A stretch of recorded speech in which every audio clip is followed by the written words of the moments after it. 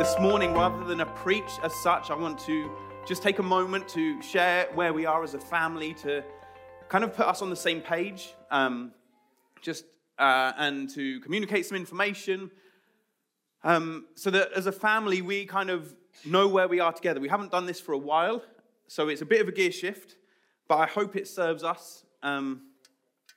So I'm going to pray, if that's all right, just as we get going, because what I don't want is just a morning of some information, but I want God to come and cause our hearts to swell with love for Him and His kingdom and for one another and for the mission that He has us on as His followers together. So, Heavenly Father, we thank You that we have been invited into Your family.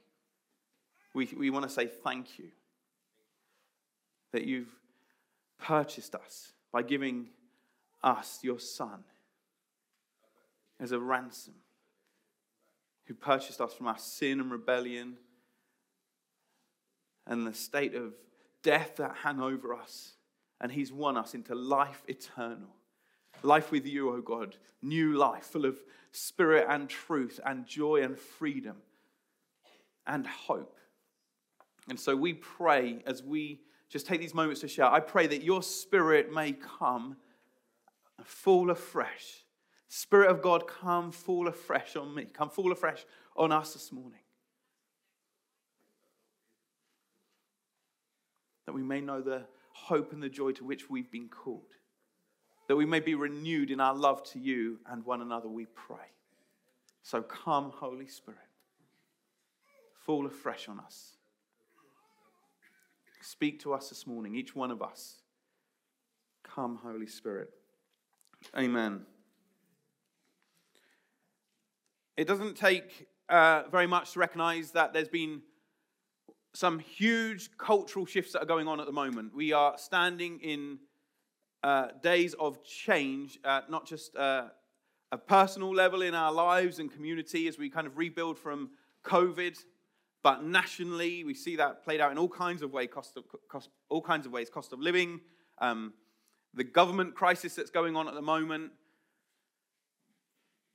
We see that at a level of Europe with war and power supplies. We see that at an international level with people reacting and seeking to bring change into their country, their culture, the dynamics. We were praying, what a privilege to pray on Hami's baptism the other week, to pray for the nation of Iran, and we see disruption of all different kinds taking place in different nations. And for the nation of Iran, it looks different to what's going on here, and across other nations there's vast change and vast differences taking place at the moment. And I think our disruption that we often feel as people, just individually and in our families, is one of comfort ebbing away, a sense of uncertainty beginning to creep in, particularly at a personal level. We can feel those things, but also, isn't it interesting, we begin to feel that as a nation, that national sense of where are we, what's going on, what's the answer to some of what we're facing. And it's interesting also that crises often act like a domino situation. So you have one thing that happens and a domino falls over, pandemic, and it knocks the next one on, cost of living, war, power, and that often happens with crises in society that are bigger than any one individual. You often find when it's just reading around these things that's often to be expected in moments where something happens like a pandemic, that one precedes the other. And it builds this sense, doesn't it, of just what is happening right now? Where do we go? What do we do? And we as individuals, everybody has to kind of say, well, where's my hope in that? And thank God that our hope as Christians is not in our government or the financial sector or even peace from war. Our hope is in Christ and Christ alone. In Christ crucified, in Christ victorious, risen from the grave, in Christ reigning and ruling at the Father's hand right now. That is our hope as Christians. And so we have what a foundation to stand on in life. A solid rock called Jesus Christ.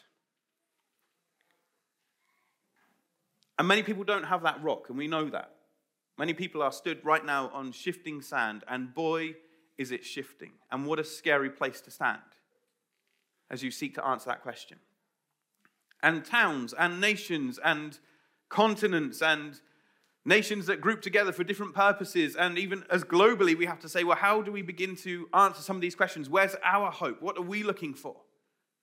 And there is this kind of collective cry, I think, of kind of like, save us. But people don't even know, well, we can't shout, save us, God, because in the West we've said God doesn't exist anymore, and we've proven it with science. And we end up in this stuck situation nationally, and in the West in particular, where we don't know where to turn to in these moments. And by and large, people are hoping that there's somebody we can trust in. There's somebody who will have the answer. That something somewhere will just get better because it has to, because we're all about comfort and the nice things in life. And yet we discover that those things are very, very fragile things. And for many of us, I'm pointing to myself here, we've pursued them with our lives at times. And right now we see them for what they are.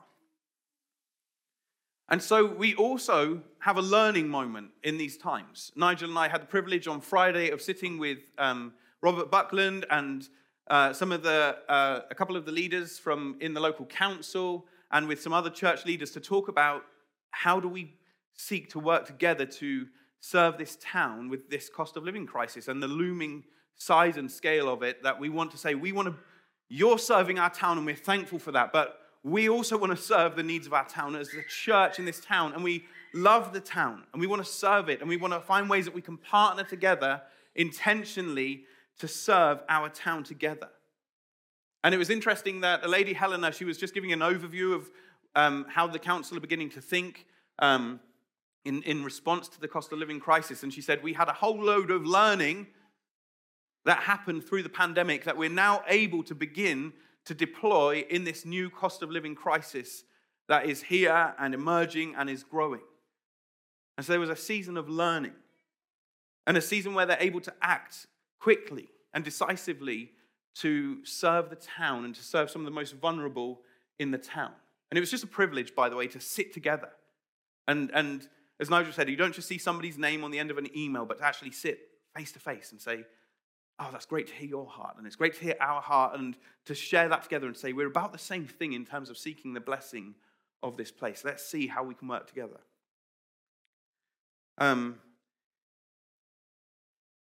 But she said we had a season of learning in the pandemic.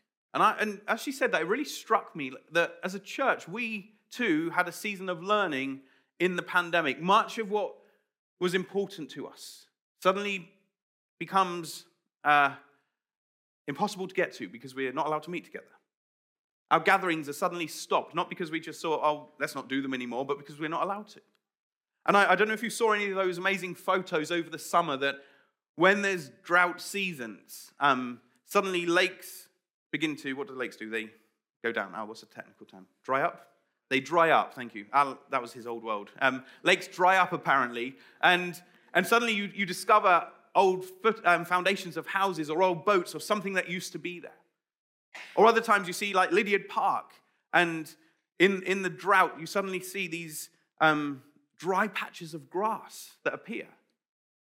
And it's where there would have once been footings and foundations and that kind of thing, and the surface water can no longer penetrate to the surface to keep the grass green, as it's kind of saying, it's not raining, where do we draw water from? And you get these dry patches that show you the shapes of buildings or previous plantings and that kind of thing. And those hard times, those barren times, those dry times kind of reveal what is missing, the quality of what's there, and what things used to be like. And I think for us, through the pandemic, we had a whole season of learning. We learned that, yes, gatherings are important. They really are, that God's people gather together to worship Him and to encourage one another in life and faith, and to stand with each other and support each other, to eat together, to break bread together, to read scripture and pray together. That's important. But we learned that probably we've put too much of our emphasis as a church, and not just us, in fact, I would say the church in the West, because that's the context we're in and what we know. We've put too much of our energy and emphasis into our gatherings when there's a world that was always full of pain. It's not that the world has suddenly learned we don't know who to cry out to for hope. The world has never known who to cry out to for hope. There's always been pain and sorrow and suffering. And in the West, it's often been masked by comfort. And we learned that actually what we want to do as a church is we want to mobilize ourselves, not to say, hey, everybody, come on a Sunday and be busy serving and be busy making Sunday church work. Although that's important as a family, and I'll come back to that in a moment. But we began to realize that actually our job as leaders and our job as a church together is to gather together, absolutely, but to build one another up so that we can go out to the places where God has placed us. Full of the Holy Spirit, full of courage, full of confidence that God, I am a follower of Jesus. He is with me. My life is being shaped by him. I've given my life to him. I've laid down my life, as we saw with Hami and Tanaka's baptism the other week. I've laid my life down. I've died to my old self. And now the life I live for Christ. And we've realized actually we want to do a much better job. One of the challenges for us in this church, and again the church in the West, is that we haven't been skillful and diligent in the area of disciple making. We've sought to gather for the purpose of gathering and church in a box, if you like.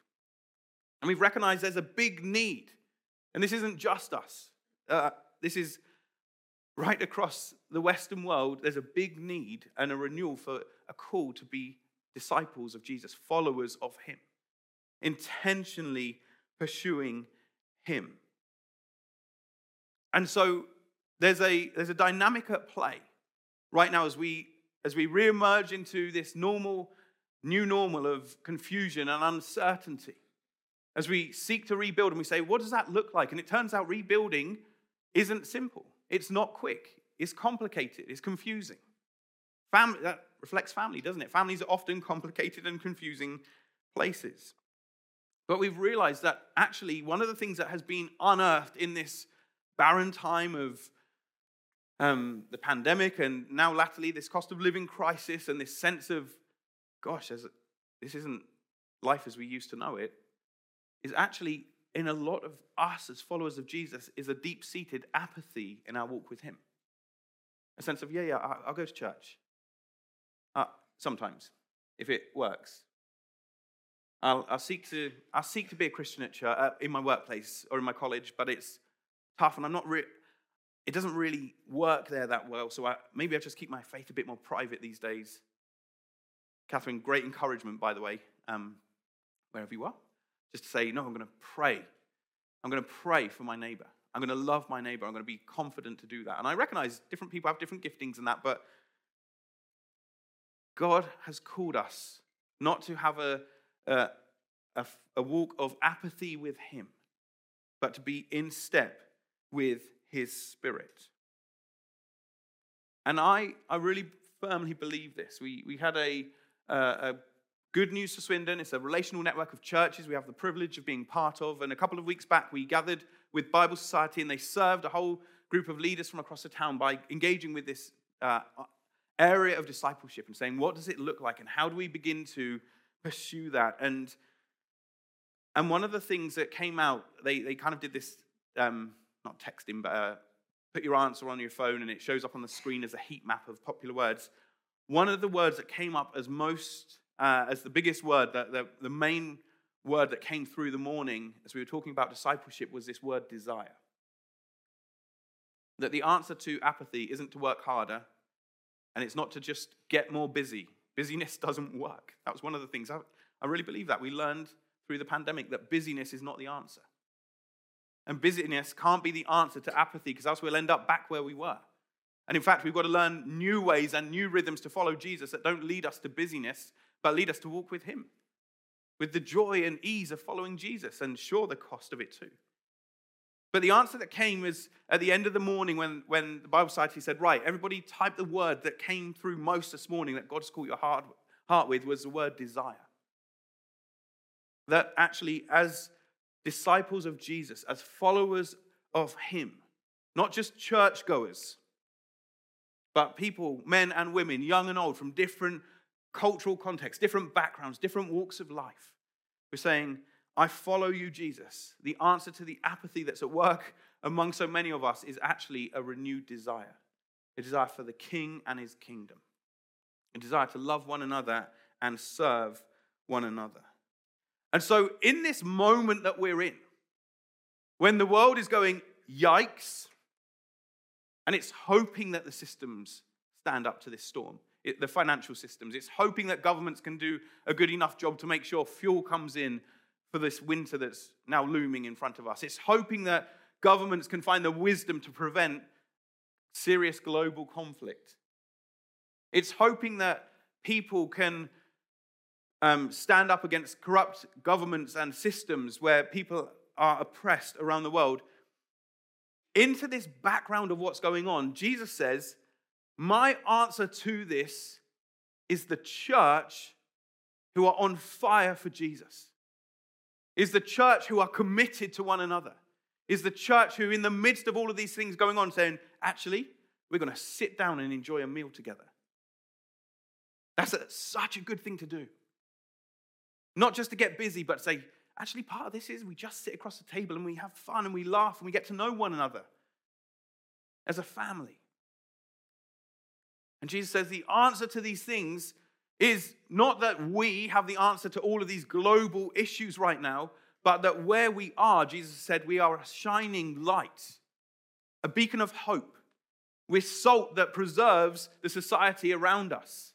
And we're saying, actually, there is an answer to these issues, and it looks like faithfulness to God. It looks like Jesus' way, following him. He's the one who can walk through any storm of life and navigate it so well. He doesn't need our help in that. In fact, he says, I'll help you. Walk with me. Follow me. I'll show you the way to live. Faithful citizens of his kingdom in a world of hopelessness. And if we're going to do that, church, we need a renewed desire. Because the opportunity is huge and the need is huge. There's exciting conversations, as Nigel said, about how do we open this space to be meaningfully a place of saying to people, you're so welcome. You're so welcome, and we want to serve you and love you and welcome you. And for some of you, you say, I would love to be a part of that. I'd love to make that happen. I'd love to just be a host in this building as people are coming in, just to welcome them and give them something to eat and something to drink and say, what do you need? Do you need the internet? Do you need whatever? Do you need to talk? Is there anything else you need? Some of you just love making tea and coffee. But it looks like stepping up to start with and deciding, Jesus, my desire in this moment is to follow you.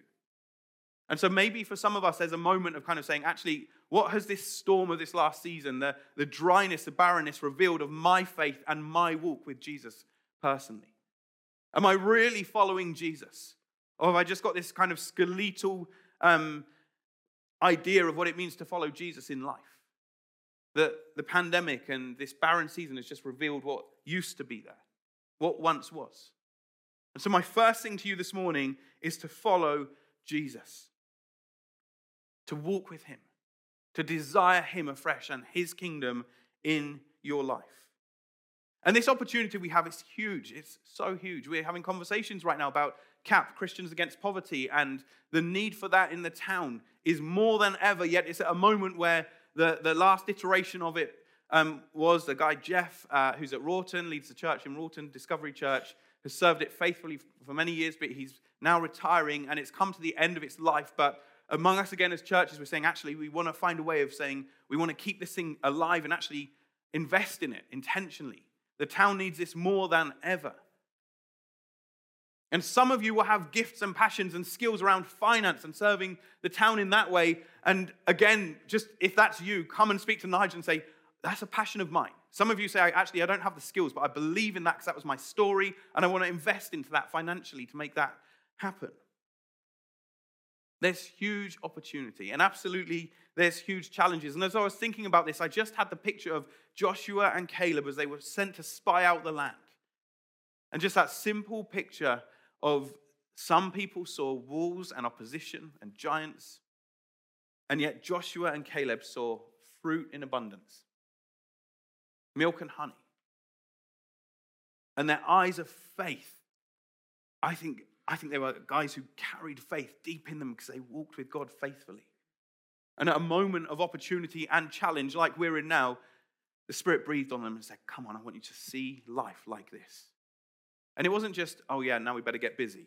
I think their hearts were, we can do this because God is with us. God will enable us to do this. Just again, thinking about Elisha when he was,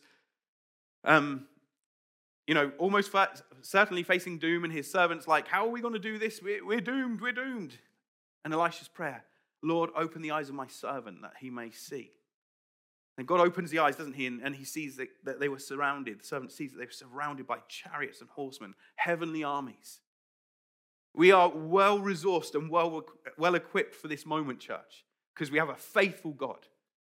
We have a faithful God who has made a way in Christ for the people of this town, for the people of this nation and the nations of the world to find hope in him and in his goodness.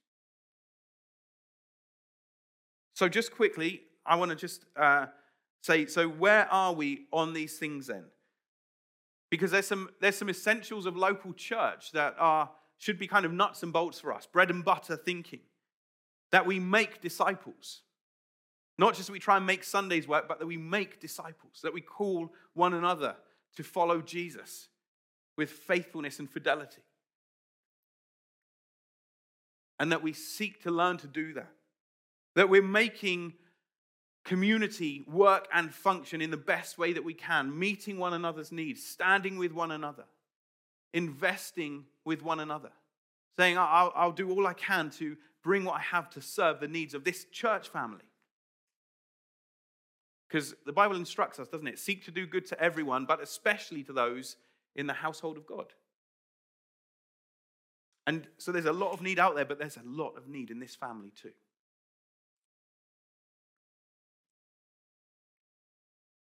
And we have the need of making leaders. It's one of the things for us as a church family that we deeply carry, that we know God has called us to for many, many years, is that, yes, we want to build a local church where we love one another, where we serve one another, where people are well cared for and encouraged and equipped. But we also know that God has called us to give ourselves outside of this family, beyond this family, whether that's to Swindon and to relationships and encouraging and supporting and strengthening other churches in this town. A whole load of Nigel's time in particular is giving to doing that. And initiatives and projects to serve the needs of this town. Again, that's a big part of Nigel's time. And we kind of carry these two things of, yes, we want to serve Gateway as a local church family, but also we want to serve beyond us. Because that is where God is sending us. And not just even Swindon, but to the nations of the world. And so we need more leaders to do that. We need more leaders to help us do that well. We need to raise leaders who say, we're giving ourselves heart and soul to all that God is doing here. And it looks like for all of us committing to community, to saying, not simply, I'll rock up on a Sunday, but this is my family I'm going to see and worship God with. It looks like we have joy when we gather together and we're embracing one another and interested in one another's lives. That we make time to eat and share with one another. It looks like as a church family that we are committed to one another and to this town and to seeing God's kingdom come in all kinds of ways, whether that's giving time and skills and serving, as we saw done so well last week with the meal. Just on that, it looks like giving of our finances. And you know that Jesus' kingdom is an upside-down kingdom.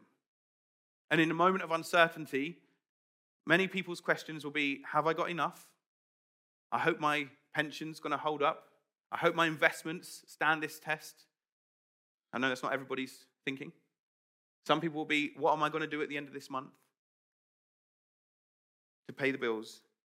But Jesus invites us to give as God has given, to give generously, full of faith. And I hope that it's kind of become obvious that since the pandemic, one of the things we decided as a team is we don't want to put the offering baskets out week by week, as we used to do. You remember that moment? The offering baskets went round. We're taking up an offering. And we made a decision, actually, we don't want to do that anymore. We don't feel that's the way we need to do this.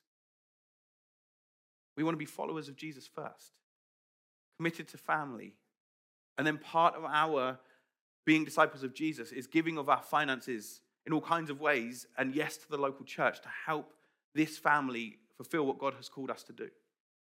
And the reality is right now that, this isn't a talk on finances. I just want to drop this in. We made that decision. We don't just want to go, come on everybody, bit of money please. Week in, week out. But the reality is finances, as they are for everyone and everywhere, are challenging. And I just want to say another step of following Jesus. Yes, desire him. Say, God, what's the shape of my faith like right now? But also, again, where are finances at for you right now in terms of giving and trusting God with finance? In terms of saying, I'm not going to walk to the beat of this cultural moment of hoard, hoard, hoard. I want to walk to the beat of generosity, of God's generosity in this moment. I just want to invite you to consider, how are you giving? What does that look like? And are you, in that respect, committed to this family?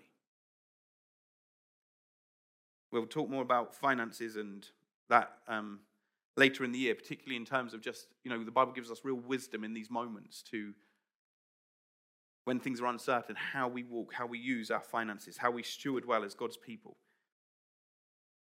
So we're wanting to love and serve one another. We're wanting to serve beyond Gateway, and that looks like our relationships with Good News for Swindon, wanting to grow that, wanting to see more churches run together, seeing God's kingdom come here with our wider family of churches, regions beyond, saying, God, you've called us to the nations and unreached people groups, and wanting to carry a passion to see that happen.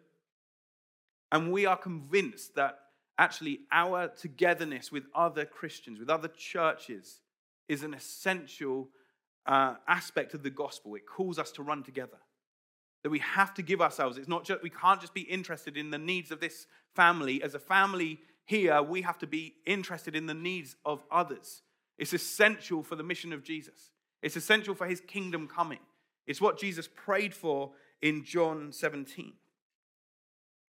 And I guess one of the things that I want to put in front of us is, where are we right now? Who are we wanting to be and grow in the days ahead? Is that we are wanting to learn discipleship anew. We're wanting to learn, how do we walk with Jesus faithfully every day of our life? Not just rock up on a Sunday, but to say, no, I'm a follower of him in my workplace, at school, in college, every day of the week, that we orientate our lives to following Jesus and allowing him to transform us, that we grow in becoming more Christ-like, that we are actually growing as followers of Jesus. I don't know about you, but sometimes I look at my life and I think, am I actually growing as a follower of Jesus? Am I stuck with some of the thinking before I was a follower of Jesus? Am I stuck with habits that were my old self? And actually, Jesus calls me to form new habits to follow him. Well, in this new season, we want to give ourselves to grow in that, to call one another on, to learn to do that. What does it look like to be a disciple of Jesus here in Swindon today? That joy is among us, and that as people would start to say, they're God's people. They might think we're weird, but what a privilege to be called God's people. And that we'd stand out to the world around us. That we'd learn, each one of us, to fulfill our call on who God has called you to be, where he's placed you to be, what it looks like for you to be a shining star, a bit of salt in the place that God has placed you, day in, day out, in your family, in your workplace. That we'd help equip one another to stand faithfully, to glorify God in that place, because that's what the church actually exists for.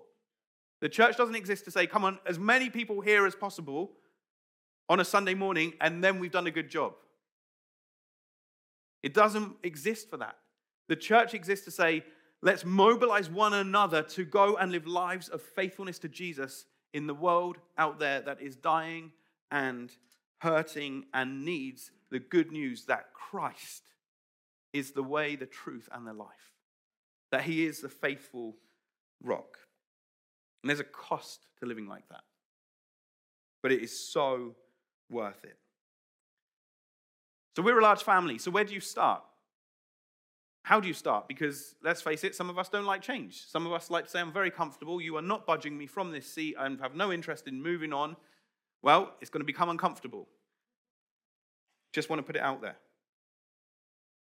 Where do you start? I think through the pandemic again, God has shown us where we need to start.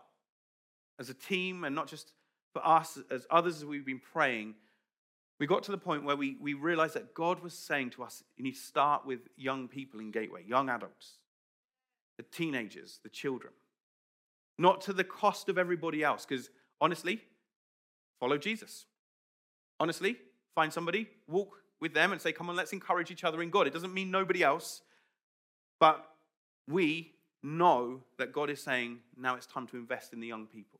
And so for a few minutes, I'd love Al to come and just share a bit of that journey. Go for it, Al. Have you got a mic?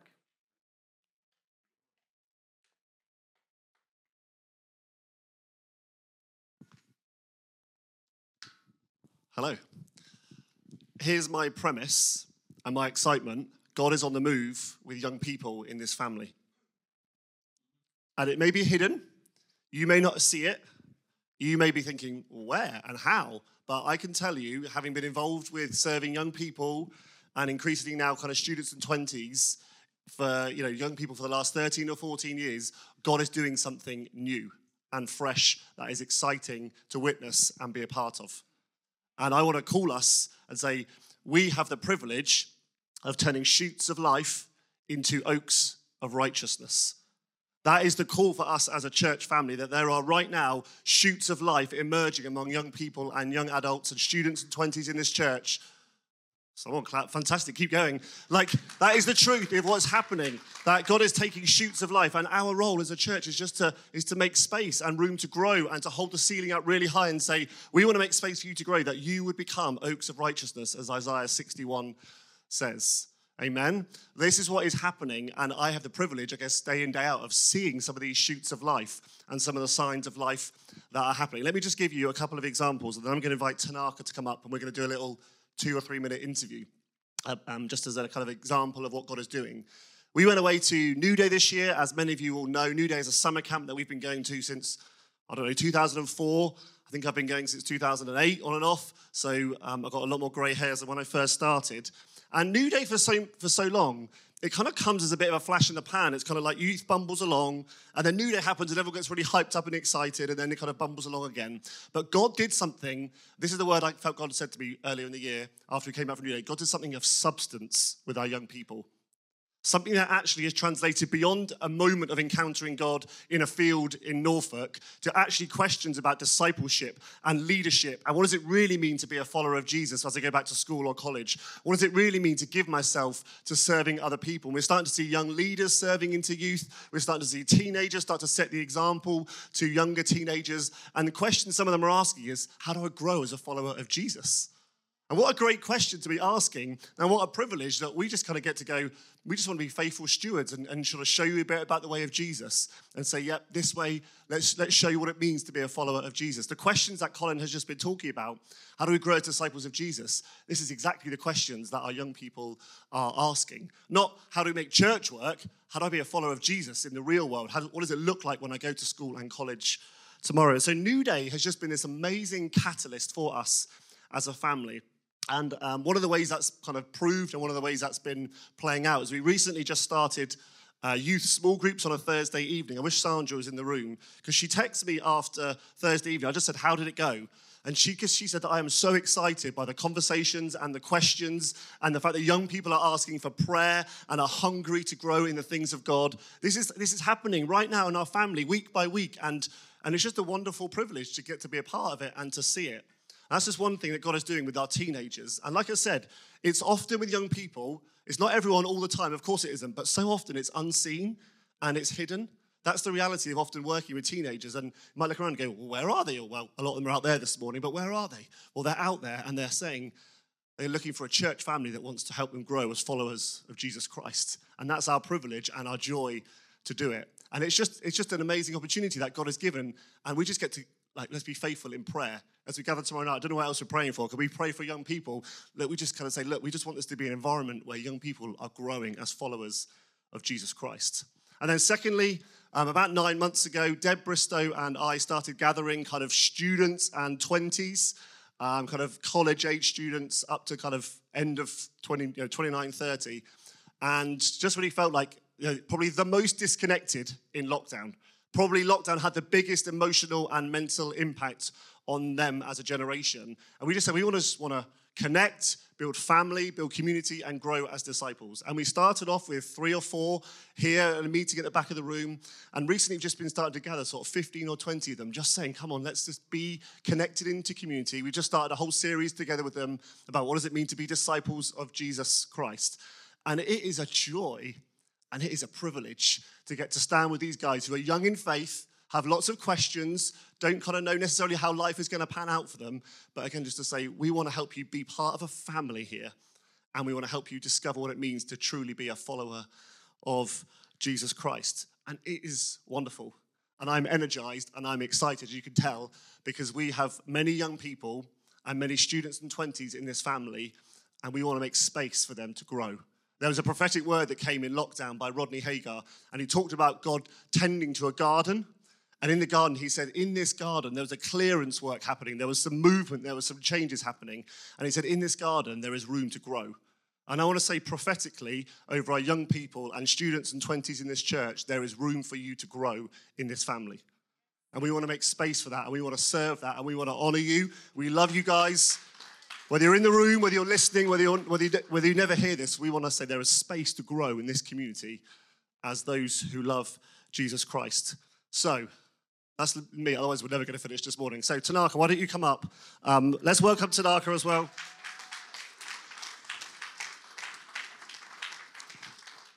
We got to share a mic, is that okay? So, many of you recognize Tanaka. She got baptized a couple of weeks ago. And just as I was in the context of thinking about this, I just thought I'd love to ask Tanaka a couple of questions, really just about her own journey and her own story of faith, just, I guess, as this shoots of life that we've been talking about. So, just pretend it's just you and I, ignore the rest of these people.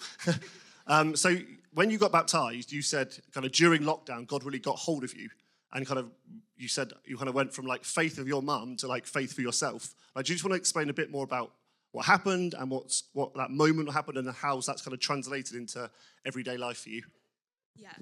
So my confidence in who I was grew, and just becoming more committed to God in my daily life, choosing him. So having that choice of, I guess, the old me and choosing God, and just constantly choosing God, even at times when it's hard. And also my heart changed. My desire grew to really be involved in the church and serve and be a part of youth and really be with God's people. Yeah. Thanks, Tom.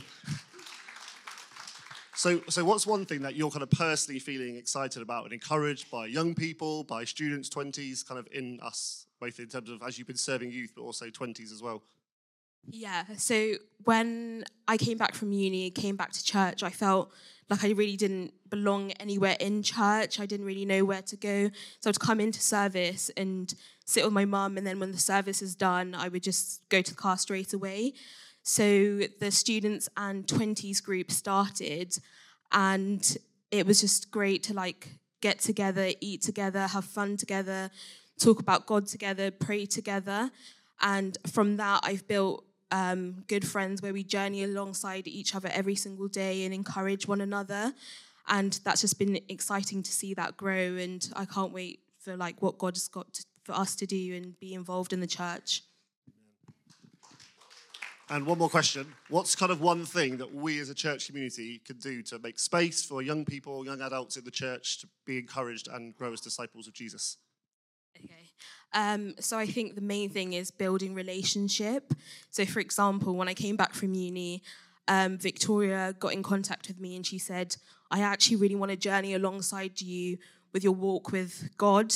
And we meet with each other, we go on walks, we speak about the Bible, but and pray, but just we know about each other's lives and what's going on and being there for one another. And I think I encourage everyone to kind of pray and see what young person that God has put on their heart to journey alongside with them. And yeah, walk together, encourage each other. Brilliant. Amen. Thank you so much, Shalaka. That's wonderful. Back to Colin. So exciting. Naka, just when, I know I've said it to you since, but I just want to say it publicly, when you stood up the other week in baptism and you said, I'm following Jesus for myself, I sort of felt like in that moment you stated what God's doing with this generation. Because there's an authenticity of life that this generation is, not my generation, sorry, it's Naka's generation, pretty much mine, 42 this week, that there's an authenticity to life that is non-negotiable for this next generation. And just rocking up to church, as many of us do, and please, if it hurts when I say that, good, is not what this next generation is after. There's an authenticity to following Jesus. And Sandra, you just, literally in those few minutes, sorry, and Sandra, and the others, but Tanaka, in those few minutes, you kind of encapsulated, I want to follow Jesus and I want to see what this means for my life, and I'm going to go where God leads me. So well done you. And God is going ahead of us, by the way. This is a point. This isn't just, well, how do we solve the crisis of church? This is that God said, no, put the most, if you want to change direction, you've got to go with, where's the life-changing decisions happening among us? And for most of us who are around my age or a bit older, life is pretty fixed, let's be honest. Change becomes harder. And we become less flexible and less pliable. And so we're saying, let's let the younger people be invested in, be served, be released to step up and shape and call us on, and to give space to grow as leaders, that they will set the example and set the pace for us in what it looks like to be a disciple of Jesus. That's my passion for this next season for us. And so we're giving Al's time, a lot of his staff time is now helping serve into this area. And so that's really exciting, and it means that we're finding traction. And Deb, I just want to honour Deb, her investment into the guys and girls. Deb, it's amazing. At some point very soon, Deb, I'd love you to share your story of just what God's been doing in your life, because I think, again, that sense of discipleship and walking with Jesus and him blessing you, but also you in that process being a blessing to many others, is just standout. And so we'll do that soon. But Al's role is really serving into that. And actually, alongside that, Al used a phrase a moment ago that kind of encapsulates the shift in also what does leadership in a family look like. And I think for a long time, for Nigel, Al, and myself, we kind of, as elders in the church, those who carry responsibility and authority to serve and to shepherd and oversee, we've shaped ourselves in a way that it's been about what we do. So we do church, we make Sundays happen, we decide what it's like, we're the ones that preach, we're the ones that do this, it's that kind of doing dynamic. And again, another thing that through the pandemic, I really feel God's been put, in fact, this was before that, when Emma and I had a crisis moment about 5 years ago now, I don't know, just in life, it was a difficult, challenging time. And we had some time off, and we felt like God spoke to us really clearly about leadership should look like mothers and fathers in the church. That's the shape of leadership. And we didn't really know, well, how do you do that? How do you just suddenly seek to do that? And that's a journey, and it doesn't just happen overnight, but it's something that God put on our heart for us as a family here. And a moment ago, Al talked about holding the ceiling up high for others, and it's something that I really feel like God spoke to me about not long back at the Parliamentary Prayer Breakfast in Westminster. As a guy was sharing there, and he talked about the role of leadership in the church is to act like pillars in the room and to hold the ceiling up high for others to grow and to find life and space to be and follow Jesus and grow in gifting and grow in leadership and just have joy in. And that's the purpose of leadership. And I felt like God said to me, that's how I want it to be. That we see leadership in these days at Gateway is that leaders are not going around just going, right, it's going to be like this, and it's going to be like this, and we're doing this, everybody, and this is exactly how it is. But that our job is to hold up the ceiling for the body, for you, for this church family to exist in well. And of course there's moments where decisions need to be made. That's part of it, absolutely. but that picture of with a heart of mothers and fathers. The leadership in Gateway has that heart of mothers and fathers where it's to see your children grow up and be who God's called them to be in life. We carry that passion, don't we, as parents innately. We want to see our children flourish in life, to be who God has called them to be. And what a joy it is to see kids growing up. So this year has been a season of change for us. Phoebe went to secondary school, Ollie's gone to New College and is now learning to drive, so that's his next stage of independence. And Jude, we took him to London for uni the day before the Queen's funeral, which was good fun. Not the Queen's funeral, sorry, driving in London. And so he's gone off. He's like, I'm never coming back to Swindon, just to let you know. Fine. And he's done that thing of independence. But it's with this sense of, Jude, it's all right, we're here. You just don't know we need you. You need us still. But our heart as mum and dad in that moment is, we're just cheering you on, Jude. We just want you to thrive, to use your gifts and skills and passions that God has given to you. When life hits the rocks as it does in those moments, we're here for you, and we're gonna do what we can to serve you in those moments. And really, that's our heart of leadership as we move forward, is that it isn't about Nigel, Al, and myself just making decisions as a church, but that we kind of say, our heart is that we want to hold the ceiling high for the body, for you, for this family to grow and to thrive in the days ahead. And you may say, wasn't that always the goal? And wasn't that always what should have been happening? Well, yes. And we could have done better. And one of the areas that we recognise that we've not done so well in is actually shepherding the body. We recognise that actually as elders in the church, shepherds, overseers in the church, we don't know everybody in the way that we should.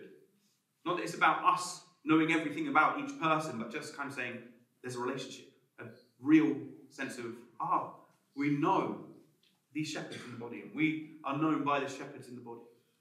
That sense of relationship that is meaningful. And that's an area that we've been talking about and praying about and seeking God in. And saying, God, we want to do this better in the days ahead. We want to do a better job of this. So what we've done over this last year is we've widened the leadership team out. We made a conscious decision to say we need more of us. It was great seeing Nick and Motti recently. Nick was one of the elders and then part of the team, but off they went to rainy Seattle. And so the team shrunk for a season, but about a year ago, just over a year ago, we said we need to widen the team out. We need a broader leadership team. A team that reflects more of who we are as a people, intentionally. And so we invited others to join us on the team. And this isn't a team that's just about elders. This is a team of people with all kinds of different gifts and skills and talents and experience and perspective. So we invited Ebenezer and Malika to be part of the team. Guys, why don't you stand up? Let's embarrass you for a moment. Come on. We're running out of time, so you've got to be quick. And so these guys have been journeying with us over the last year. You can sit back down now, thanks. And it's been a pleasure and a privilege just getting to know these guys at that sense of relationship. Graham and Shirley, where are you guys over there? Is it Graham? And it's been again, Graham and Shirley have been part of the team for this last year. Callum and Katie, they're not here. I think it was a hard night. Oh, where's Callum? Oh, he's on the floor. He's nearly fallen asleep. So just having Callum and Katie, so Callum also is the ops manager, he's part of the staff team at Gateway, but just having these guys part of the team has been brilliant over this last year. Robert and Anita, where are you guys? Oh, at the back. Behind the so Robert and Anita being part of the team for this last year, and also Kevin and Dawn. Just, Callum, you didn't stand up. Kevin and Dawn. Stand up, you guys. So Kevin and Dawn, over the last number of months, we've been just talking, processing. You can sit down, Dawn, that's fine, you're allowed. And just, they made the decision to say, actually, in this next season of life, we want to base ourselves back with Gateway, having been in Penn Hill for the last 2-3 years. And just, that's been a thing that we've journeyed with together. That's a really positive thing, but just know that we need Kevin and Dawn and the gift that they are and the provocation that they are.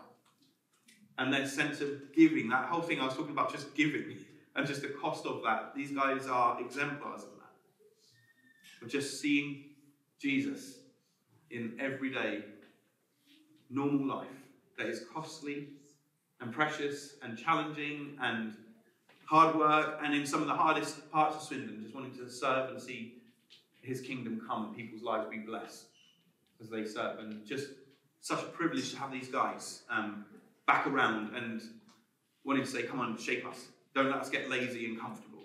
And so we've been learning over this last year. We've spent a lot of time eating together and praying together. It's a large team, so every time we try and actually talk about something, it doesn't really work very well. But actually, we're kind of saying, do you know what? Eating and praying is a pretty good thing for leaders in a church to do together. Not get stuck on, right, how to make ourselves busy and how we're going to do this. But to say, we want to be praying for this family and for the mission that Jesus has us on. So we've broadened out the leadership team. And as part of that, over this last year, we've also had the question we've had the felt need as elders of we actually need more elders.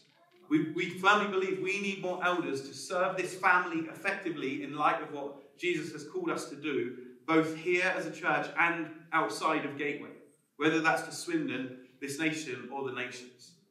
And so part of the background question of this last year as we've journeyed with these couples has been with Ebenezer and Graham and Callum and Robert, and these guys as couples, not just the guys on their own, but is to journey and ask the question of, is eldership something that God is calling you to? And so we've had lots of conversations. We've been praying about that as existing elders. We've been processing and praying and seeking God on that. And so we got to the point, we said, right, come September, we need to get on now and do something about this. And so we got to the point we said, right, is this something that seems good to us and the Holy Spirit? And so where we got to is that Ebenezer and Malika said, actually, we don't feel that this is something that God is calling us to. And they were really clear about that and comfortable about that. And that's absolutely fine. That's the whole point of journeying and exploring together. The goal wasn't, and everybody must become an elder. The goal was, let's explore and see if this is something that God is doing. And so that's where it's at. They're still part of the team. That doesn't change, but that's just around the question of eldership. With Graham and Shirley, we're still processing. We're still working out that question. It's not, although I'm saying, come on, let's get on and do something. It's not a time, it's not, a timestamp thing where it goes, right, by this date, we must have everybody's final answers. So we're still processing that question of, is eldership something that God is calling Graham to for this family in particular? And again, that's a good place to land. Just feel a real peace with that, real sense of, let's keep journeying, keep exploring in God. Then for both Callum and Katie and Robert and Anita, these guys have said, actually, we do believe that this is something that God is calling us to. That we feel a sense of peace and excitement about serving this family in this role in the days ahead. And so I have the privilege of, and so too do we as a team, existing elders. We sense that too, that actually, yes, this is something God is doing, and we want to, therefore, in light of that, put these guys' names forward to become elders in Gateway, that we're looking to appoint them as elders of this family in the days ahead. In fact, on December the 4th, we put a date in the diary to say we want to appoint more elders in Gateway. That's good for us. That's good for our health as a family. That's good for the mission that God has for us, to both make disciples, to train and equip disciples, but also to serve beyond Gateway in the days ahead. And we just feel such a sense of, this is something, peace and a joy in God to say, let's do this. Let's appoint new elders in Gateway in this next season. It's been a long time since we last appointed an elder. That was 7 years ago. So it's about time. And this isn't just to have more people making more decisions. This is more shepherds, more pillars in the church saying, come on, we want to give space. We want to create space for others to grow and thrive in. So just quickly, I'm aware of the time. We will not be long till we finish. So the plan is that we will lay hands on these guys and appoint them as elders, and we're going to pray for them as couples and families on December the 4th. That'll be a fun morning of just celebrating together as a family. What a privilege to do that together. But just for a minute, I want to talk just briefly about each of these couples, just because some of you won't know them. And then I want to just share briefly of how do we do this process. Oh dear, does that have to go up? 2 minutes. 2 minutes. Okay. So, Robert and Anita. Robert and Anita, if you don't know Robert and Anita, these guys are just so much fun. And they just have a passion for this church family. Such a deep passion. And such a love for this church family. And one of the things I love about Robert and Anita is, I remember Mark Owen is one of the trustees. Mark, stand up really quickly. So Mark is one of the trustees. He's there. And Mark's one of the trustees, and we were having a coffee probably a year ago now, and Mark said to me, if I'm being honest, it doesn't feel that fun at times as a family. It doesn't feel like we have a lot of fun, and I think we should have more fun. Well, Robert's your man. But I just love being around Robert and Anita, and when we're together, we just laugh and have fun. And my heart is, here we go. And that is a good family dynamic. That actually, it's not about, right, let's have more people to try and make this happen, but actually, we have joy together. And these guys have become such good, close friends over this last year. And what I love Robert's heart for the church, for you guys. He carries you deeply in his heart. Their commitment to Gateway, they said right from the beginning, whether it's elders or not, we want to serve Gateway. Whether it's about becoming an elder or not, we just want to love this body and serve this body. But I recognise that Robert has an incredible gift of discernment in God. Every time I talk to Robert, he'll talk about situations, things that are going on, and just the whisper of the Spirit of, this is where it's at. This is cut through all the noise, all the conversation, just a sense of, this is where it's at. This is what Jesus is doing. This is what's important.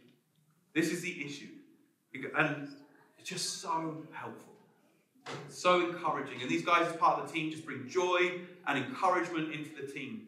And so really looking forward to the days ahead as we put hands on Robert and say, come on, now shepherd the flock among you. And likewise, Callum and Katie. So Callum and Katie, we've known these guys since they were tiny. He's only 10 years younger than me, Callum. Don't try and pretend you're really young. And just have known Callum and Katie for a very long time. And grown up and seen these guys grow in life and in marriage and as parents and in their love for the church. And I don't know, it was probably about a year ago, maybe not quite that long back, and just said to Callum, if you could go anywhere, and to Katie, if you guys could go anywhere and do anything, because Callum's, as I said earlier, part of the staff team of the church, like, what would it be that you'd want to do? And both of them said, we're committed here. We don't want to go anywhere. We're committed to this family. We love this family. This is where we want to live and serve and give ourselves to seeing this family flourish and become disciples of Jesus. And I'm so thankful to God. These couple are so multi-talented and multi-gifted, and Katie's passion for kids and serving our children in the church is just brilliant. We're going to speed this up. And Callum's teaching gift, his equipping gift, and I'm trying to do this with music in the background, is just so brilliant having the mix of the team and his passion for what we've been talking about, really, this call on the church to make disciples. Callum carries that really deeply. I mean, I think we all do, but I know that it's something that Callum really carries and thinks through and is something that is a passion of his. And just, again, having these guys, we've just got good friendship, and it's just a privilege to be able to say, as friends, come on, let's love this church together. Let's love this family together. And so, we'll talk more about them on the day we do it, but that's really exciting. And honestly, I've loved this last year of journeying together with the wider team and just building relationships and working together. As we close, I recognise we haven't done this for a long time. We haven't appointed an elder, and many of you weren't in Gateway when we did this before. So you won't know how we do this. So just in 30 seconds, I want to give you the outline of how we go about doing these things. So what we don't do is vote. Many churches in this instance say, and on this day we're going to take up a vote whether we think Callum should become an elder and whether we think Robert should become an elder, and you can tick a box, yes or no. Well, we don't do that. Don't believe that's the way we should do it. Wasn't expecting to clap, Chris, but whatever. I agree. I don't think we should clap that. No, we don't have time for clapping. Stop, Colin, just talk. So we don't do voting. And what we don't also do is say, as elders, right? We're doing this and we don't care what anybody thinks. We're making the decision and this is happening whether people like it or not. That doesn't seem very wise either. So what we do is we simply do this. We want to say to you, this is on our heart as elders that we've processed with these guys, we've prayed, we've sought God, and we believe that it's right to appoint these guys, Callum and Robert, as elders in Gateway Church.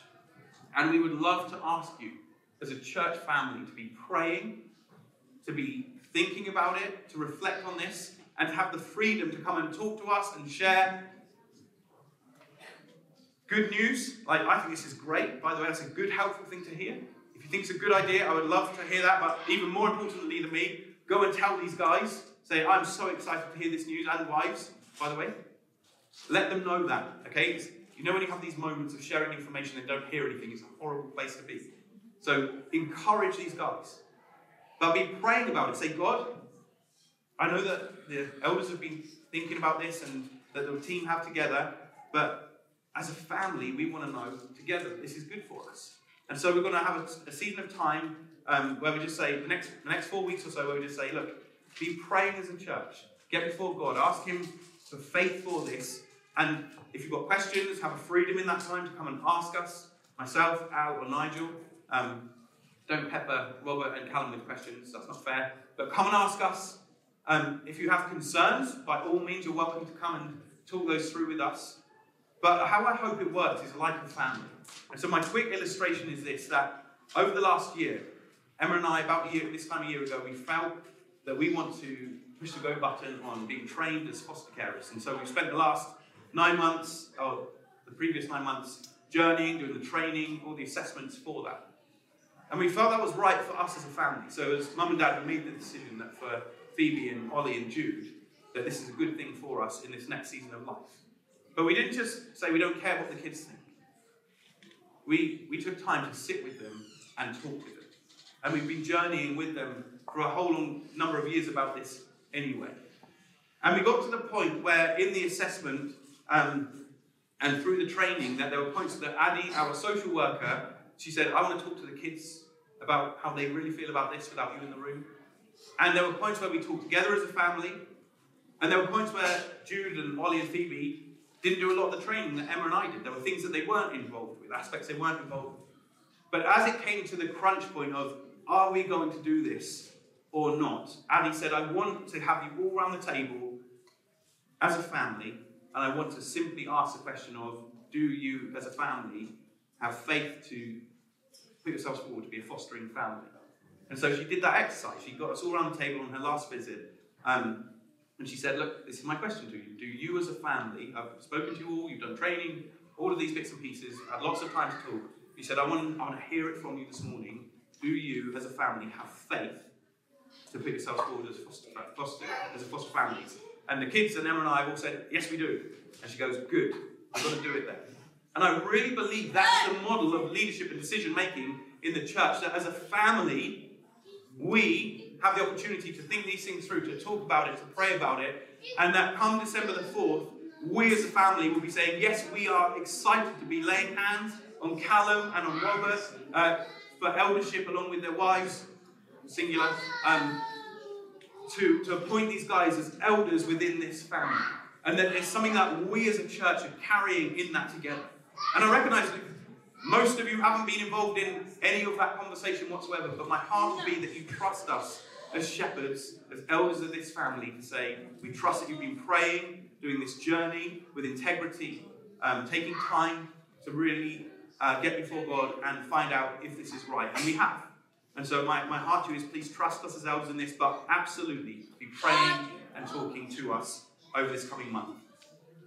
December the 4th, we're going to appoint 2 new elders. I believe that in faith, and that'll be a joy for us.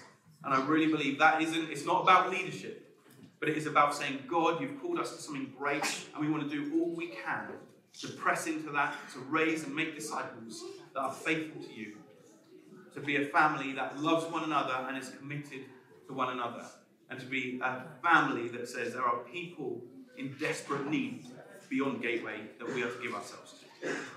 So, good news. Can I just ask that the guys that I mentioned earlier, It's not about leadership, but these guys have stepped forward in, you know what, it's been a challenging season, saying we want to do all we can just to serve this family. And I just love us to honour these guys. I know there's many people serving in many different capacities, hidden, and I know that many people are doing jobs of serving God's kingdom in all kinds of different ways, right across this town.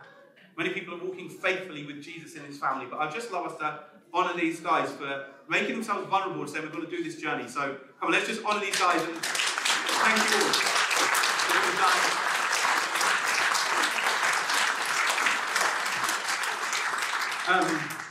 I believe it's right that we honour one another in that way, and that's a good thing. So, I'm finished. We're done. But please do use this next month to come and talk to myself, email, phone. I will make myself available along with Nigel and Al if you want to talk about this. But do go to Robert and Callum and Katie and Anita in particular and encourage these guys. Be praying for these families over these next months. Really get before God to say, God, I'm just praying for them. I'm praying for their joy and their success in this moment. Other than that, have a great week. Put your hands up in the air. I'm going to bless you as a church. Father, I want to bless my brothers and sisters this morning in your name. And I pray, may your spirit fall upon us.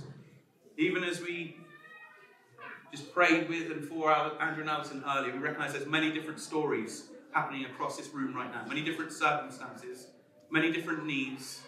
Lord, we don't want to be busy just saying, this isn't about leadership, Lord. We want to love one another as you have loved us. We want to give ourselves to one another. So we say, may your spirit fall afresh upon us in this moment. That we would meet the needs of one another from the riches that you've given to us. That we may call one another on more and more in the days ahead to run in step with the Spirit, being led by the Spirit as disciples of Jesus, faithful in the place that you've placed each one of us.